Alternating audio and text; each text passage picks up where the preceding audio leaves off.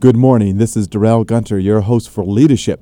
Today, we are so pleased to have back with us in our studio Mr. John Blossom, president of Shore Communications and author of Content Nation. This is such a timely interview and discussion on leadership because we're going to talk about leadership and technology. And with the launch of the iPad, John has some very interesting thoughts about that. John, welcome back to the program. Thank you very much, Darrell. It's a pleasure to be here. You know, John, as you and I serve on the Software Information Industry Association Content Board, that's a mouthful, we were discussing the iPad on Thursday. What are some of your top-line thoughts about the iPad in regards to its features and what it's going to bring to the consumer marketplace or to the business marketplace for that matter? Thanks. The iPad is an interesting development. Certainly people have been interested in it. There was enough media attention there to sink a boat, it would seem. But now that the dust has settled, I think that most people are recognizing that the iPad is very exciting, and it's very interesting that a light, attractive device can put up movies and e-book content and web pages and what have you. But at the end of the day, I think what people are recognizing is that this very exciting device doesn't do much that's terribly new. As a matter of fact, it actually doesn't do a lot of things that other devices do already in terms of its ability to connect with different types of content. So the iPad, I think, has been a little bit of a flop from the perspective of being a really breakthrough technology. But what I think it does do is point towards a new era that we're entering in which technology is becoming much more sensor-oriented. The iPad is very much like an iPhone. It's grown up. It really uses pretty much the same technology with a larger screen. What that larger screen does allow people to do is to get their hands literally on the content a lot more intimately and to move it around on the screen. And I think that's presaging a period here where we're going to find ourselves interacting with content with more of our body parts, literally. We're going to be getting into an era of 3D television over the next decade or so. And already in the movie theaters, obviously, you're experiencing movies such as Avatar 3D. We're going to find sensors to be more part of our life through technology that's embedded in our mobile phones and so on. So this idea that iPad is beginning to put out there for people to experiment with is to get more hands-on with consuming and creating content in ways that were a little bit more standoffish in the era of the PC world, where we had this thing called a keyboard and then the screen over there. Touchscreens really begin to take us right into a more physically intimate relationship with content. You know, John, to that point, Kara Swisher spoke at the SIIA NetGain conference last year, and she said that she had not bought a Kindle because she was waiting for Apple. She says, I'll just figure I'll pay more for the whatever Apple develops, and I will buy that. Do you think that the consumers are going to respond just as Kara has responded? I think that some might. What I think is really going to happen, though, is that you have to ask yourself, what is it that people really want to do with books in electronic form? And I think what people like to do with books is to kick back and relax and to spend some time catching up with things in a way that they don't necessarily do on a PC today. I'm not too unlike a lot of other people that are involved in social media, and I tend to flitter between my email, my work assignments, going out there and checking things on Twitter or Facebook or LinkedIn or what have you. And my attention can be pretty scattered through the day. When I kick back with my e-book reader, mine happens to be a Nook from Barnes & Noble. If I kick back with something like that, or a paper book even, in the evening hours, I want to catch up with stuff and just relax and open my mind and my heart to different ideas and feelings. And I think that's where the iPad can be a player and for a leisure activity device where people can kick back. So ebooks, I think, are going to be very popular on the iPad, though not. I think ebooks are not going to be magically transformed because an iPad has all of a sudden appeared. What we're going to have is any number of devices that are going to be in play for ebooks, but to some degree, the way that the iTunes store got people more excited about downloading music for money, it could be that we see that the iPad does help to accelerate people's interest in downloading ebooks. The question is, are the youngsters who grew up on their Apple portable devices, be it an iPhone or the iPod, is the simple presence of ebooks on iPad going to be enough to get them interested in ebooks? That I'm a little bit less certain about. Well, you know, I have to share with you my 12-year-old daughter, Bailey. She uses EBSCOhost, part of their curriculum at South Orange Middle School. Right. And they're grabbing content from a variety of different sources. And to this point of whether you call it an e-book or e-reader, quite frankly, does it really matter as long as it's e? And whether it's a book, it's a magazine, or a periodical, I think that at the conference this week, the panel discussion got caught up on ebook versus trying to find a name for it. Hey, it's an electronic reader, digital reader. It's pure and simple. Because as you know, digital paper is going to be with us soon, which speaks to if the digital paper, which has been promised now for the last 10 years, if it comes to fruition, you know, folks are going to like the portability of folding something up in your pocket versus carrying around a big tablet like a Nook or a Kindle or an iPad. Well, that very well could be, and I would agree that one of the key opportunities for iPad is education, where there is a need to be able to have traditional courseware in textbook format, to be able to merge with things such as video and more interactive types of text-oriented content. And I would agree that what we call a book today is being transformed radically because of electronic publishing. The question is, are publishers really ready for that and thinking about ways that they can exploit it to its maximum form? Right now, I think it's very early days from the publisher's perspective. Most ebooks are simply just that. They're just electronic scrollable forms of what you could get in print format. And in fact, in many instances, ebooks offer less in terms of their formatting and interactivity than you might be able to get in a typical book that you pick up at the bookstore. You can't necessarily flip through all the same illustrations and so on. Right. When I wrote the book Content Nation about social media, I had hundreds of illustrations in the online version of the book that I'd written on a wiki with input from other people. Dozens of those pictures had to be dropped from the print edition, and subsequently, because of that, since they didn't appear in the print edition, they didn't make it over into the ebook version of it either, even though in an electronic format there was room for it. But John, I have to say, isn't that ridiculous, though? It certainly, well, it's unfortunate.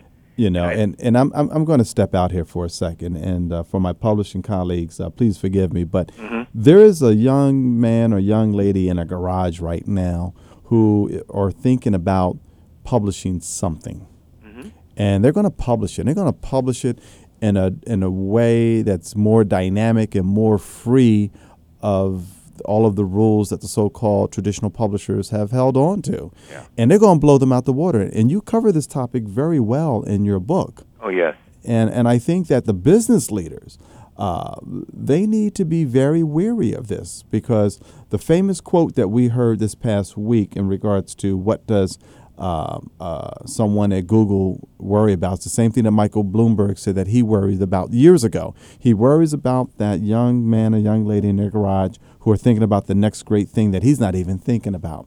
Yep. So, you know, the publishing industry, this is their wake-up call. Absolutely. And, the publishing industry has had about 15 years of wake-up calls. You kind of wonder whether, they ever set the alarm. No, I don't think they did. I think they didn't even hit the snooze button because the alarm clock wasn't even plugged in. These things have been going on and on. I think one of the remarkable things about the conference that we were at here, the Software and Information Industry Industry Summit, was that there was so much anticipation of this iPad, saying, "This is it. We're finally going to be saved." The publishers were saying. And, the biggest denouement here, the biggest outcome of this iPad introduction is publishers seem to be saying, "Oh gosh, this really isn't going to save us. We really do have to change." Yes. And there's been far too much attention in the publishing industry, especially over the last 5 years or so, looking for some magic bullet that is going to be able to say, this is it. We really are going to be able to do things the way that we're used to, make money the way that we're used to, and we really don't have to change. Well, and even thinking, Darrell, of that electronic paper that you mentioned, yes, which I agree, it's coming, it's going to be a wonderful medium, but it's going to be wonderful not because it lets us do things the way that we have for 400 years in electronic form. It's going to be wonderful because it can do all the things that we've learned about on the web.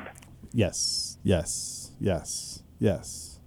And that's the part that publishers, I think, are still having a hard time to grasp, which is not to say that there aren't a lot of great things about print-oriented publishing, but there's been a reluctance to make a transition to a new skill set that has left a lot of them in the lurch here. A new skill set, and also, John, a new business model. Absolutely. And John, maybe I am in the small group of people who think advertising is going to save the world on the internet, but I do think that advertising is the answer, because as you can deliver contextual ads to the right audience, and that audience responds to those ads, I do think that that's going to provide a stream of revenue that is going to help folks to publish quality information and not have to worry about heavy subscriptions. I mean, subscriptions, there's nothing wrong with it. I think that if you can do that, that's great. But I think you need to think about a blend. And I noticed at this conference this past week, everybody was saying, "Oh no advertising. Advertising is not the answer." But new business models that work for your market is the answer. Yes, it's a very good point, and I would agree that advertising, we seem to be having this backlash in part because of the recession, perhaps. It's saying, well, ad supported, we need subscription revenues, and Google is doomed because it all it can do is to stand on ad revenues. Ken Auletta, who's a wonderful author, and he gave a beautiful presentation at the Information Industry Summit of the SIIA. He was calling out Google on this and pointing that they're getting additional revenue streams. And that's fine. You should always have a diversity of revenue streams, as we know, if you can. But it really is all about the context online. Yes, and, absolutely. Good content is where you find it, is the simple way that I put it. And John, I guess I'm going to get in trouble with my SIIA friends now. Mm-hmm. There wasn't, maybe I missed it, but there wasn't one topic, discussion, presentation on the semantic web or semantic technology. Mm-hmm. Did I miss something? Was I out to the men's room on one? We missed two S words. We missed the semantic word, and we missed social media. Yeah. And to your point on semantic, contexts matter. Yes. How do we figure out what really matters out there? And semantic technologies can help us organize information very effectively, so people can say, "Aha, this is very valuable." Now, and there are obviously technologies such as Colexis that you're involved in are a key component in that. And I think what happens, though, is that a lot of what seems to happen is this left brain, right brain thing in the publishing industry, be it oriented towards enterprises or consumers. There are a lot of business leaders just get really bored when you talk about things like semantic technologies. But the truth of the matter is that it's what's helping to pay a heck of a lot of people's bills out there on the web. That's right. I can tell you, I had 3 senior partners from PE firms request a meeting with me because they wanted me to provide them with a primer on the semantic technology and the semantic web. Yeah. It really, the ability to go out there and to organize information in meaningful categories is one of the key values of the web. Now, a lot of those categories through a search engine such as Google tend to be on the fly categories. We type in 2 or 3 words, and all of a sudden, in a sense, that becomes a categorization that is organized on the fly.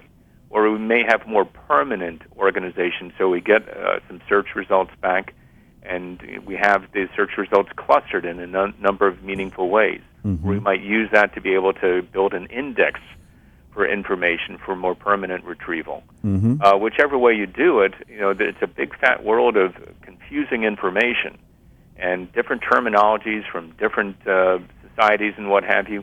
How do you get that information put in a meaningful form? Right. Well, old-fashioned indexing just can't cut that very, very effectively. Right. That's right. So, the electronic tools such as the semantic web help us to make sense of things much more rapidly. The question is, though, are we going to wait for people to go out there and to tag all their content, with the right semantic summation of what it is? Well, even if somebody tried that, one person's idea of what a category should be may not be another person's. So technologies such as Callexis that can go out there and do things on the fly effectively to be able to say, well, this is the category that, it could be from this perspective. On the other hand, if you're looking for this, maybe it's that. Mm-hmm. So, the contextualization of content that web technologies allows, I think one of its greatest value is that we can create different value points for different so effectively. Yes. One moment it can be one particular type of audience, and then yes.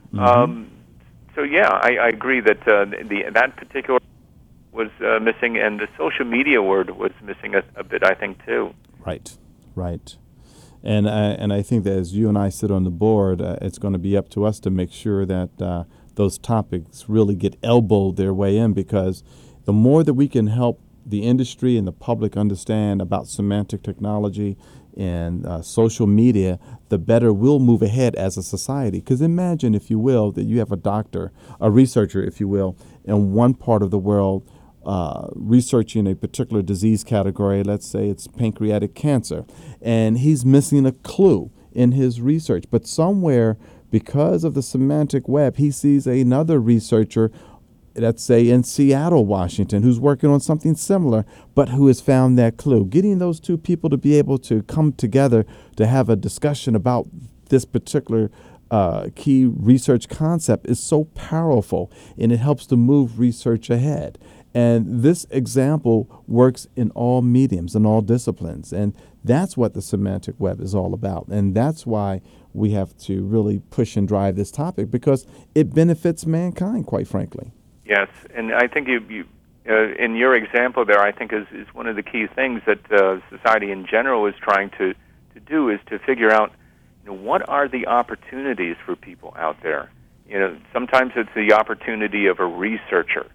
Right. And sometimes it's the opportunity of a marketer. Yes. And a lot of what's happening in business today is businesses trying to figure out, how do we gain revenues from arenas where we have not traditionally been playing as a business. Right. So we see people going out there and trying to find opportunities for innovation in adjacent markets, or going to overseas markets and what have you. And a lot of times when people are going out there to research those opportunities, the information that they're looking at is organized not towards them coming into that opportunity as outsiders. It's organized in a way that may be completely foreign to their opportunity, if you will. Mm-hmm. To being able to attack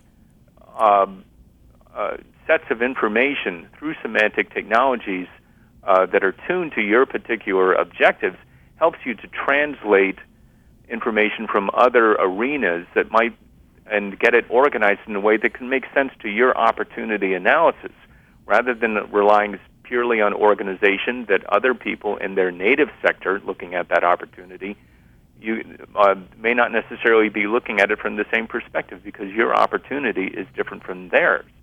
So semantic technologies is not just about looking down into your own domain. It's about looking sideways into new domains that you may know nothing about, and organizing them from a perspective that the natives in that domain may not even be taking a look at. That's right. John, imagine, if you will, if the government had this technology looking at terrorists and different concepts that flag someone, and it would have flagged that young person from Nigeria who was trying to blow up the plane. He would have never made it on the plane, because he would have been flagged in that fingerprint. Absolutely, and in fact, a lot of the technologies that have arisen around semantic processing have grown up in the wake of 9/11 through government funding. Yes. And yes. the government basically buys or throws money at just about any half-decent technology along those ways, just to try to encourage it and to give us an advantage in addressing with these issues. And in fact, my own company, Shore Communications, has applied some of these technologies that came out of the intelligence industry to our market research. Mm-hmm. And we're going out there and conducting studies that allow people basically to provide us with their chatter, if you will, and to be able to analyze it to find market opportunities. So even us as a researcher of content markets, we're beginning to understand how to use some of these tools ourselves. Switching to the topic of the day, which is the unemployment rate in jobs, it seems to me that President Obama, if he wanted to stimulate some high-tech, new frontier type of jobs, that we should look at this technology and create some regional incubators around the country and house them with the brightest minds, and then fund those businesses that we think are going to yield us some great semantic technology. Well, it's kind of that's an interesting thought, and again, I think some of it, a lot of the investment in semantic has been defense-oriented and national security-oriented. But I think, as we've been discussing here, some of the opportunities are industry-oriented. How can American businesses compete more effectively? In part by looking at markets from innovative perspectives. And I think both the existing technologies that we have and new technologies that could be fostered can be subsidized and aimed more effectively at these opportunities. Now, some of that subsidization is coming from the private sector already. If you look at major enterprises such as Thomson Reuters and other large publishers, they're buying up a lot of these semantic technology companies already. And that's certainly something I wouldn't discourage, even if the government does decide to use that as economic stimulus. But any way you cut it, be it through the private sector or the public sector, there's a lot of economic growth that can be harvested by allowing us to look at our information sources more dynamically and rapidly through organizing the content more effectively through technologies such as semantic search and analysis, so that we can see the opportunities more rapidly that others might not. John, switching over to social media for a second in regards to Content Nation, what has been the response by the business leaders after they attend your lecture? And do they say, oh, wow, I'm really going to take some steps to really improve our social media presence so I can improve my productivity of my business? What is the normal response that you hear, the common threads? Well, I'd say the normal response is split. The Content Nation message of the world being a nation of publishers, yes, and the democratization of publishing and allowing people to be more productive and more effective themselves without centralized publishing, that's a frightening message to some publishers. And there are other publishers who are looking at this, and fortunately the phone rings for Shore Communications. And so I think it's still for many publishers early days. Just like say 15 years ago, a lot of publishers looked at a Mosaic web browser and said, never going to happen. So I think there is still a bit of a fear reaction to the message of social media, not necessarily to the book, obviously. But the idea that you have this disintermediation kind of frightens a lot of publishers. Where I think it is more rapidly embraced is in the corporate sector. Social media is being embraced very rapidly by many major corporations, be it in automobile manufacturing, consumer product goods. Around the world, companies are recognizing, large and small, that, hey, we have a way to talk with our markets more effectively. And social media is becoming not just a way to do PR, but it's a way to listen to your markets, literally converse with your markets sometimes, and in a lot of ways is supplanting or transforming what people are used to calling market research. All of a sudden, you're in immediate contact with your markets through social media. You don't have to think about going out there and saying, well, we'll do a study of this particular trend in the third quarter. Well, you can be examining those trends in real time in social media. So I think there are a lot of institutions out there that are embracing the content nation message very enthusiastically. And some publishers are beginning to latch on to it enthusiastically. I'm especially encouraged to see what's happening in the scholarly publishing sector, where the publishers of journals that provide the results of scientific experiments and things of that sort are beginning to recognize that this helps people who are innovators to be able to communicate with one another more effectively, and that can only be a great opportunity to the advanced publishers that decide to embrace it. And they can do this in the privacy of their home office, the privacy of their office at the university at a time that's convenient for them. As we saw the demonstration of the surgery offering, the name escapes me, where a doctor can sit at their leisure at their home to catch up on the latest procedure to help perfect their technique. I think those types of tools are just simply awesome. Yeah, I think that's an interesting example that we saw the other day. I think what we're talking about in social media is the ability to catch up with colleagues in ways that we used to do only in professional circles, typically at major conferences. Yes. You had to get on the plane and go somewhere at great expense to an event that maybe lasted a day or two, maybe a week if you were lucky. With social media, you have a 24/7, 365 conference. That you can catch up with your colleagues from around the world and learn exactly what they're doing today, ask questions, interact with videos, and see the things as they are happening in ways that used to take a lot of shoot leather and gasoline and airplanes to be able to make happen. So social media allows colleagues to share and learn from one another so much more effectively. And one can hope and expect that is going to have a tremendous boost on productivity. John, two questions real quick before we close. We have about a couple minutes left. One, I read a headline somewhere where Twitter, while their usage is great, it's starting to level off, and the number of people that are actually tweeting is down, and they're not tweeting as much. Your thoughts on that? I think the answer is yes and no. Certainly statistically, if you look at what's happening in Twitter, it has leveled off a little bit. I think that's in part because of two things. Number one, when Twitter became very high profile last year, I think there were a lot of people in public relations and marketing that were jumping on Twitter like crazy, and going out there and saying, hey, wait a minute, here's a free real-time broadcast megaphone. Let's go out there and shout about our products. So, I was noticing in Twitter that people would be following you, and it was basically advertising. It was spam. So I think one thing is happening is that the spam factor is dying down. People are beginning to recognize that Twitter spam is annoying, and you can't use this channel exactly the way that you would typically do with PR. And you're getting a little bit more of a fallout of people actually trying to communicate with one another. And the second factor is there are only so many people in the world that want to communicate real time. Mm-hmm.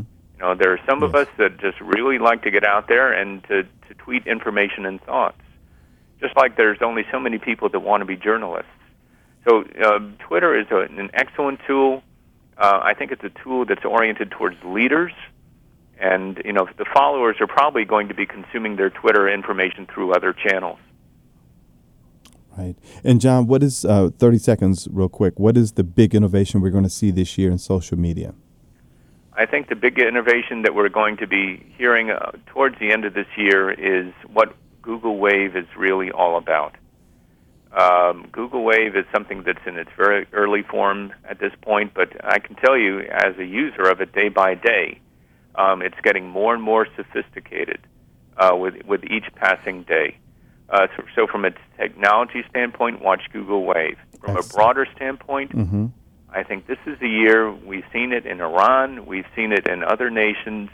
The political impact of social media is going to be very interesting to watch this year. There's going to be a lot of push comes to shove in the world in general, and social media is going to be in the thick of it.